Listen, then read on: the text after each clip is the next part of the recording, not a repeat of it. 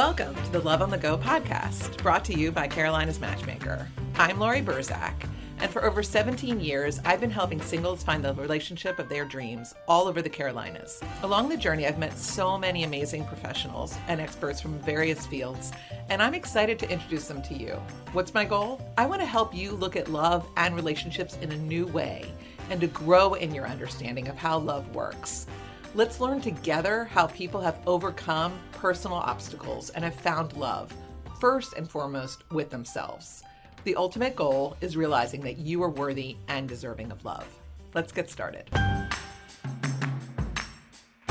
All right, I'm excited. All right, our guest today is Lauren Corriher, and she is a writer, and she has been featured in so many magazines. You've written for Southern Living, Condé Nast, Traveler, Shape, Health, Parents, Axios, Charlotte, and many more.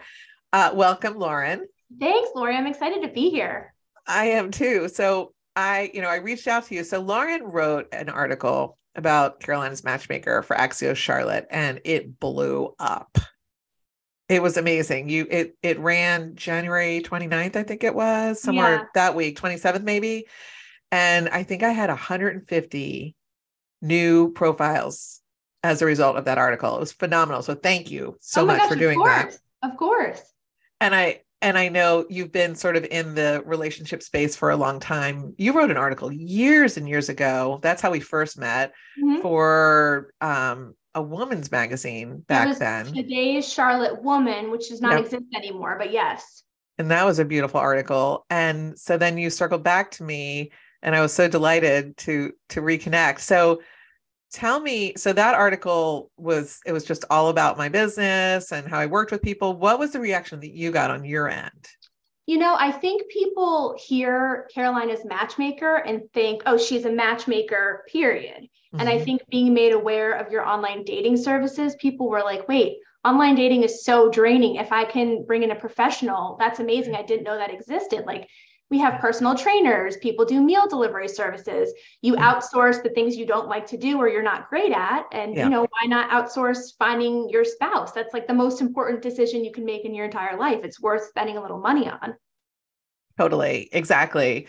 And you had a lot of experience. So I don't know, are you still doing that blind date series? I just retired. Okay. It was 4 years. I loved it, but it was just, you know, I've been married 3.5 years. I'm definitely out of the dating game. I was like, it's time to pass the torch to someone who is more in that scene and more aware of what's going on. But it was a great experience. It was so interesting to just watch how people's minds work and, you know, watch people be willing to set up on a totally blind date. Like, that's a big ask, I would think. It is a big ask. And you were doing it for which publication? For Axios. For Axios. Yep. Okay. So how did you fit? Because that was really matchmaking what you were doing. It was. So we had and still have a SurveyMonkey database, right? And readers can submit their profiles.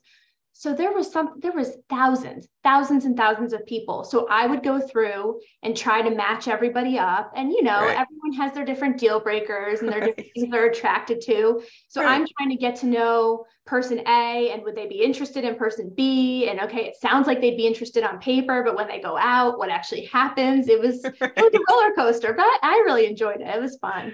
Did you have any marriages? I did not have any marriages. I'm not like you. I did not claim marriages. I don't even know that I could really claim long-term relationships, though I do think I had a couple that they were together for maybe a year, which I was pretty proud of. Unlike you, I'm not a professional. So I was like, you know, that's not terrible. I'm doing my best here. And you did your best. And what I can appreciate about it is this is hard work. Yes. Yes. Making matches. Yes. Like, people think it's so much fun. It's like, no, this is really hard work. What these people are looking for. Yes. And I think it's one thing, like, I set up a friend and she's now married to my other friend and they have a baby and everything, but it's like, I knew the two of them. So I kind of thought like, okay, she would like him and vice versa. But this was really difficult. And I'm sure it's what you deal with because you don't know the people personally. You don't have years and years of history. So you're just like, well, hope for the best. Right. And even when you do have all that history, it still can be even, I think sometimes even harder. So what were you most surprised about when you were doing your blind dates? I think I was most surprised that it really comes down to like first impressions, and people can say, oh, I'm open to any body type. I'm open to any hair color, this sort of a thing. It's really about personality for me. Right. But then they would get there and this person would have all the personality traits they wanted, the hobbies they wanted, the adventurous personality. And if they weren't what they pictured in terms of conventional attractiveness, then it probably wasn't going to work, which I don't blame people. Like, we are who we are. We're all human. We're attracted to what we like. But I was still like, oh, I wish we could put that aside a little more. Yeah. So did you find that the men were more visual or the women, or both? I think it was both. I really think it was both. I think the women were more open to giving second chances. Like, okay, I don't totally know, but we had a fun date. Let's try it again. Where the men seem to be more black and white. And you and I have talked about that. That kind of seems to be a trend.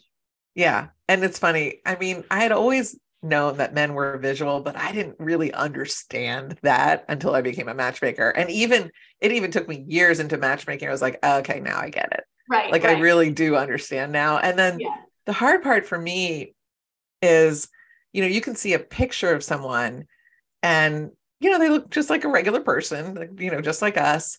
But then you meet them in person and they're so sparkly. And they are so interesting and dynamic and, sexy and everything. And they can really pull you in energetically. And so I really try to convince people, even if like at a first glance, they're like, no, not my type. It's like, yeah, but you don't really know. And it's like, I wanted to set up a friend of mine with one of my clients recently. And in my mind, my friend is gorgeous. Like, I hate the whole 10 out of 10, but I mean, she really is. She's like an 11. And then I was like about to send her photo to my client. And I was like, oh, wait, that picture, like, no, she doesn't even, that's not how I see her. Yes. And so that's what I hate about it. That's actually why I like to have these events. Right. Because it's more natural and you can see people out in the wild. Yes. Yes. And that energy can really pull you in. And I think it goes the other way, because I met my husband online. I did online dating for years. And there were a lot of times when I would see a guy and be like, oh, he's really hot. Like, this is definitely the type of person I'm looking for. And then he'd meet in person and I'd be like, we have no chemistry. You have bad manners. You don't ask any questions. Like, in his personality, if he was starting at a 10, he would become a 6 just based on how he was in real life. And I think that happens a lot. Totally.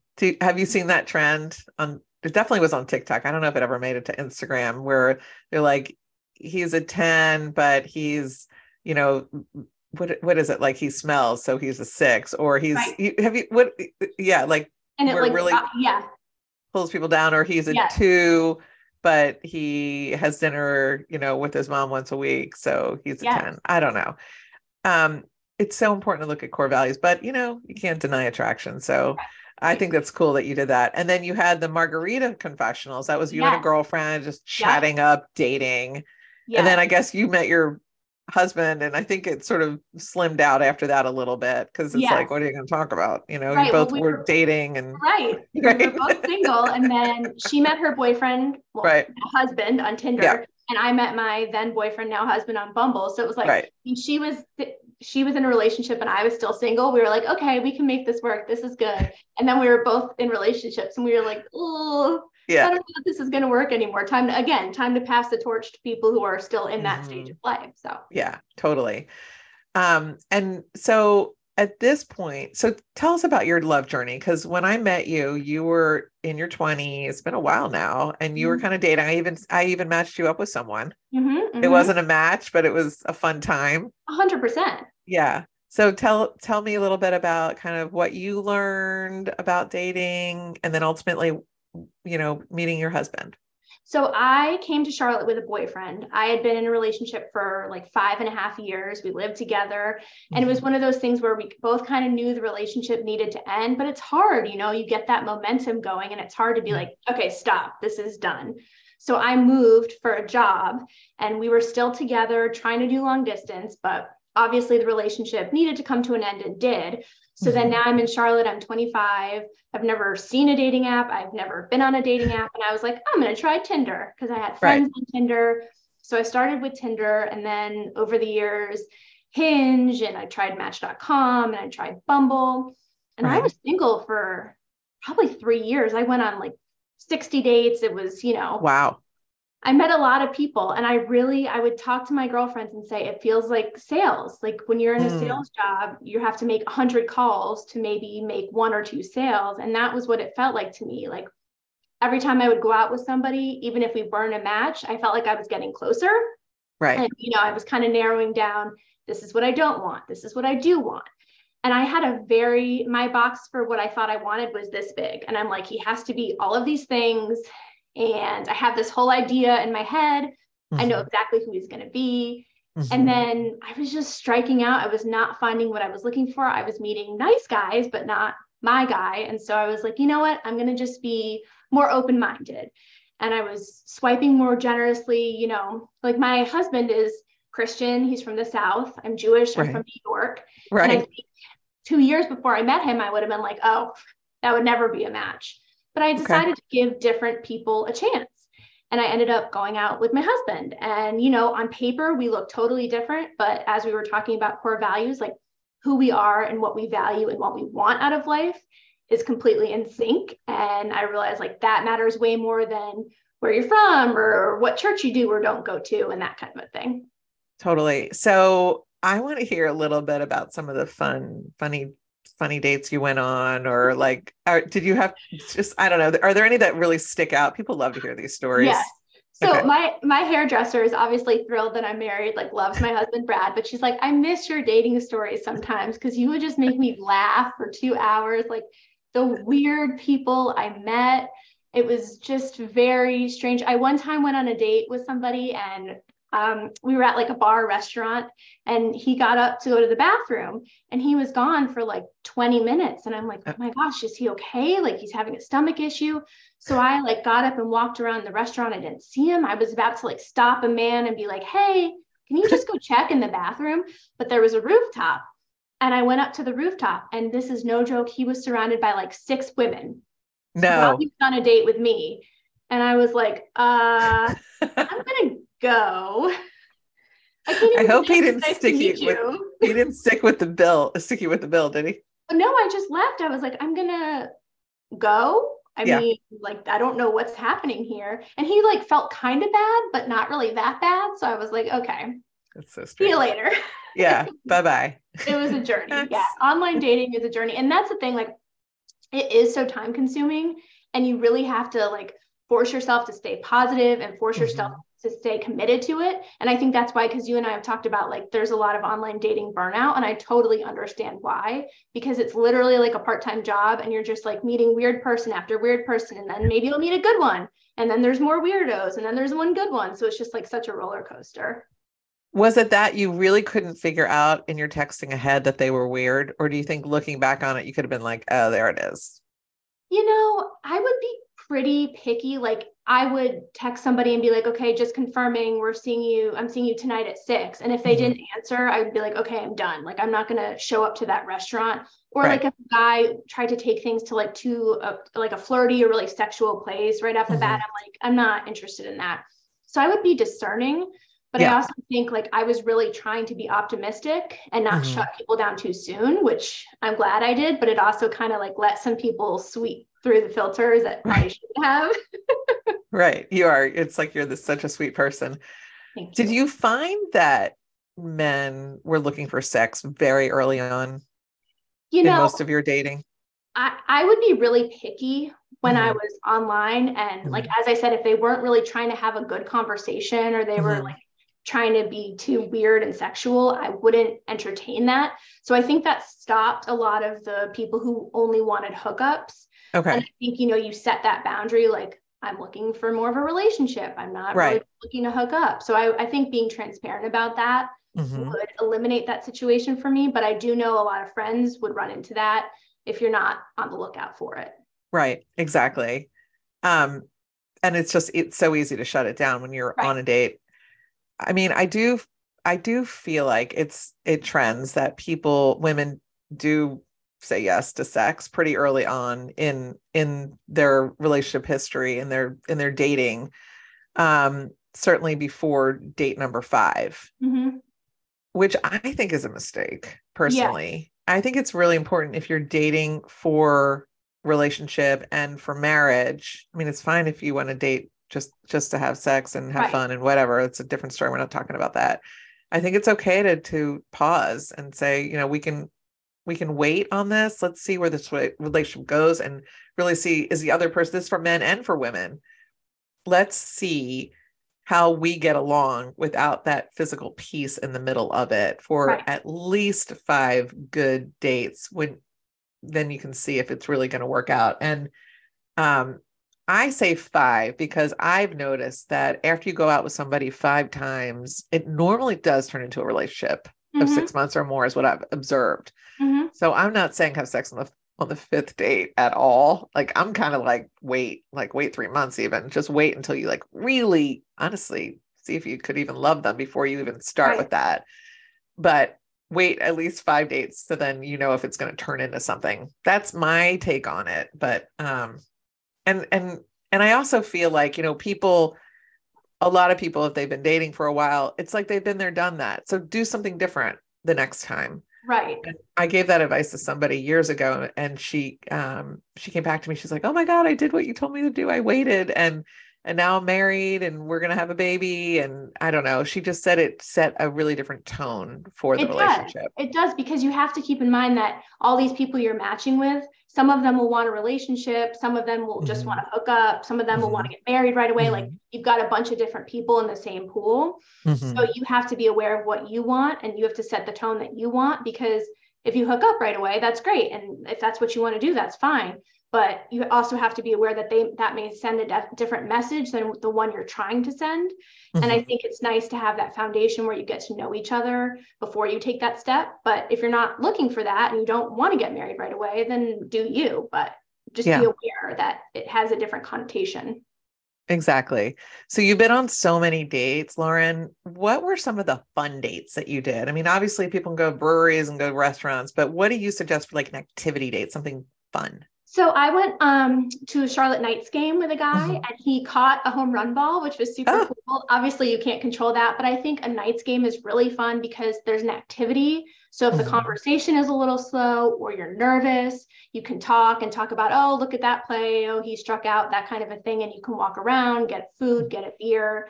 I would get sick of like, let's just get a drink and stare at each other. You know what I mean? And sometimes that's fine, but especially if you haven't really been talking to the person a lot and you're not sure if you're really going to get along, an activity, not a movie. I think a movie is a mistake, but some sort of activity, bowling, whatever, would be a really good idea. And my husband and I went bowling on, I think, our 3rd date. And like everyone looks goofy when you're bowling. The shoes are goofy. Everyone's terrible at it. So I think it's very like humanizing and puts you on an equal playing field. So I think bowling is a good date too. I love that. It's even fun now when I go bowling with my husband. It definitely brings out the child in us. There's also axe throwing. I've sent people mini golfing. There's lots of places in Charlotte that have games, and arcade games is fun. Just anything that you can tap into that's childlike and just feels like fun. Top golf, all that kind of stuff. I love all those ideas. The Whitewater Center, even if you don't do the whitewater rafting, but it's just a pretty place to take a walk, look around. I've had people go there on blind dates, and that's been a hit. What's the first time with your husband or maybe a boyfriend before where you actually went away for a weekend? So this is an interesting story. My husband and we had been out, I think, 3 times, and he's a huge Duke basketball fan. He went to Duke. I'm a huge Syracuse fan. I went to Syracuse. And they were both playing in the ACC tournament in New York City. And my dad had gotten a suite with some friends and clients. And I knew I liked him, and I just threw it out there, and I did not expect him to say yes, but I was like, hey, I know this is really wild, but like, I have tickets to these games. I'm a fan. You're a fan. Like, if you want to go. And he was like, yeah, absolutely. And so he flew to New York with me. We had been dating maybe a month, met my dad, met all my dad's employees and clients, like totally unfamiliar atmosphere. And I thought that was really special just because, like, talk about trial by fire. He was just thrown into it. Totally. And, I think how you travel together matters, and like seeing that right away and early on, that was important. But yeah, I don't know that I would recommend that though. That was kind of a bold move. That was a bold move. Did you feel when you first met your husband, that first date, was it so different from all the other dates that you'd been on, and why? Yes, it was. I keep a journal and I went back and looked. And the day after our first date, I was like, this is someone I think I could see myself marrying. And I was not declaring that every other date. Like that was not me. Right. It was just, he felt like home. And I felt like I had known him for a really long time. And I wasn't doing the first date, like, let me tell embarrassing stories and just word vomit. Like I felt very comfortable. And we shut the restaurant down. We went to dinner. And I was very against dinner dates because I had been on many where it's like, it's horrible. And then you're trapped for 2 hours. Right. I was like, you know what? I'll give it a try. We went to dinner and we were there from like 6 o'clock to 11 o'clock, just talking and having fun. And I didn't feel like I needed to be anything other than me. And I felt like he was bringing his authentic self. And, you know, I had been on many dates where I was like bringing the PR version of myself. And this was not that. And I was like, like I just feel seen and known by him. So interesting. And then of course you felt attracted. Right, exactly. And that's, you know, we met off of Bumble and this was the first time seeing each other in person. Like people can look different on their Bumble profile than they do in real life. So I was nervous. I was always nervous about that. But I was like, okay, he looks handsome. He's what I was expecting. Like he was not a catfish. We're good. What you said, it felt like home, is what I tell my clients all the time. If you feel so comfortable, it feels like home and you're attracted, that is the magical formula. And it does not happen most of the time. It is very unusual. So you like really tapped in. You're like, yep, that's it. Right. Like I felt like I'd known him 100 years. It just, it felt so comfortable, like being with someone, you know, in my family or a close friend. I didn't feel like, oh, I'm on a date. This is so scary, you know? Right. And if people just knew that and just looked for that, it would allow them to really hone in on who could be a good potential partner for them instead of thinking, well, let me give him another chance. Let me give him another chance or her another chance. You got to feel that. And it's a guttural thing. And if you think about it, how many times you fall in love in a lifetime? It's not that many times, maybe 3, 4 at the most. Right. And I would go out with good guys. And my mom, you know, she was getting so frustrated. She knew I wanted to meet someone. And she's like, you're not giving these guys a chance. They look so good on paper. They have a good job. They're kind, blah, blah, blah. And I was like, I know, but it just doesn't feel right. And I was sort of doubting myself. Like maybe I just have commitment issues or I'm being too picky. But, you know, I kept saying no to these people that like looked great on paper and I'm sure are a great partner to somebody else. And I'm so glad I did. I'm so glad I didn't try to like force it and be like, oh, this is how it's supposed to be. Because when I met the right person, I was like, oh, this is what I was waiting for. Yeah. I think it was so smart of you to go on all those dates because some people will just skip the dating part, just waiting until it really looked fabulous. And then they haven't had enough experience dating to really know. It's important to have that experience. And then did you talk about marriage pretty early on in your relationship? Yeah, we talked about marriage, not on maybe on the first date, but yeah, we definitely talked about like religion and politics on the first date, which I know some people say you shouldn't do, but A, we felt comfortable with each other, and B, at the time I was like 28. And I'm like, I'm not gonna date somebody for 6 months and then find out that our values just do not align at all. So we were pretty transparent about all that stuff, wanting to have kids. I have endometriosis, which can lead to fertility issues. So I didn't want, like, if I was dating somebody and he was like, whoa, I can't handle that, you know, like I want to know that. And I want to know that I'm going to have somebody who sticks with me and can ride out the tough times. And I was not willing to like fake it for 6 months and then have the rug pulled out from under me. So beautiful. It's interesting. It reminds me of a client I had once who had MS, which, you know, there's so many great medical cocktails that you can take nowadays for MS. It's not like it used to be back in the old days where everybody landed in a wheelchair and it was a death sentence. It's not anymore. It's so common now, honestly. And obviously it's a debilitating disease, but it can be maintained for many, many years. Anyway, so she and I had a conversation together about how to talk to her boyfriend about the MS. She didn't tell him right away, but it's something like she wanted to see, does it have any kind of long lasting like potential? And then we talked about how to discuss it with him, which, you know, you can use for a lot of different things from, you know, STDs to any kind of medical issue that you might feel uncomfortable bringing up initially, but obviously, especially with an STD, you need to talk about that before you get intimate.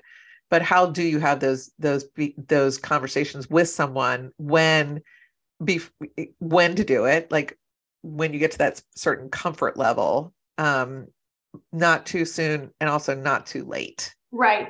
So, you can't bring it up on the first date necessarily, but pretty soon after. And then, honestly, the way somebody reacts, how they're going to be in relationship down the line. And if they don't react well, then they're not your person, period. Right. And I think the same thing would be true if you deal with depression or anxiety. Like that is a part of who you are. And you want to know that the other person can receive that and be a safe space for you versus like, oh, I wish you would fix this. It's so annoying when your anxiety is bad and that kind of a thing.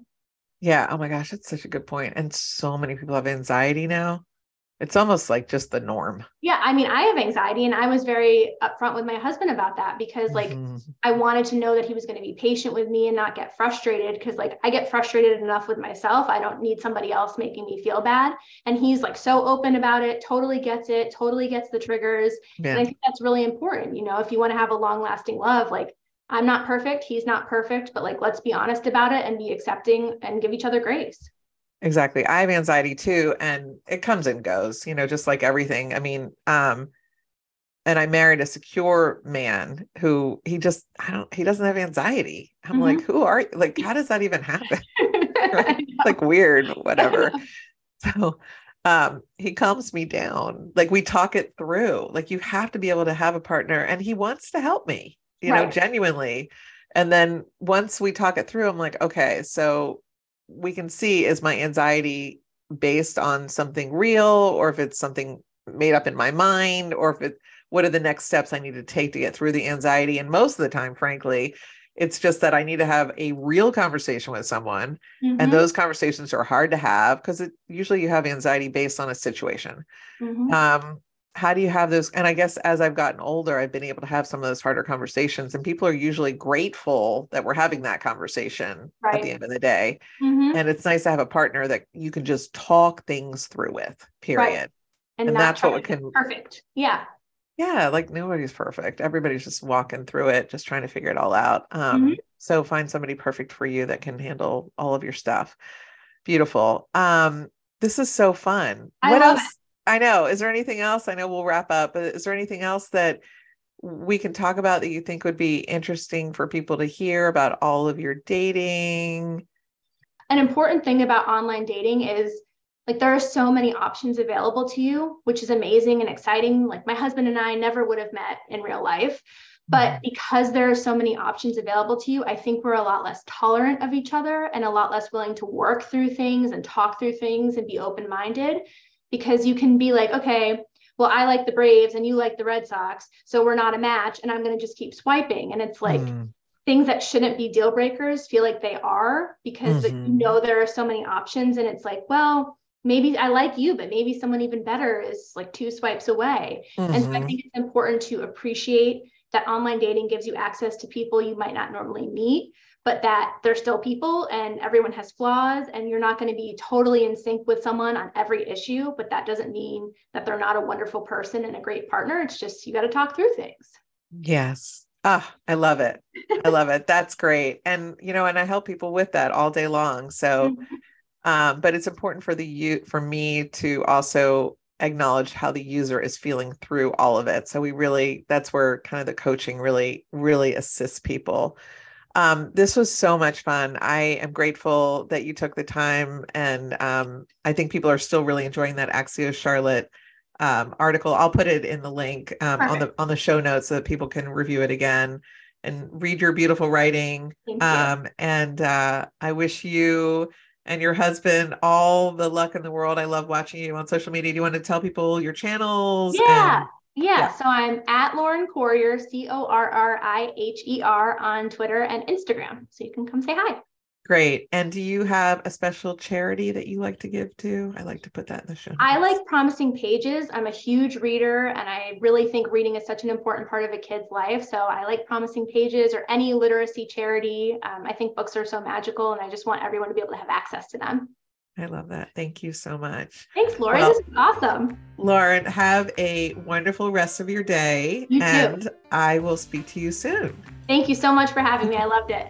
Thanks for listening to Love on the Go. I hope you join us on our next episode. You can make sure to know when it is by following us wherever you listen to podcasts. Also, if you enjoyed it, it'd be great if you left us a review. I'd appreciate it. In the meantime, to learn more about me and how my team can help you, visit carolinasmatchmaker.com. Until next time.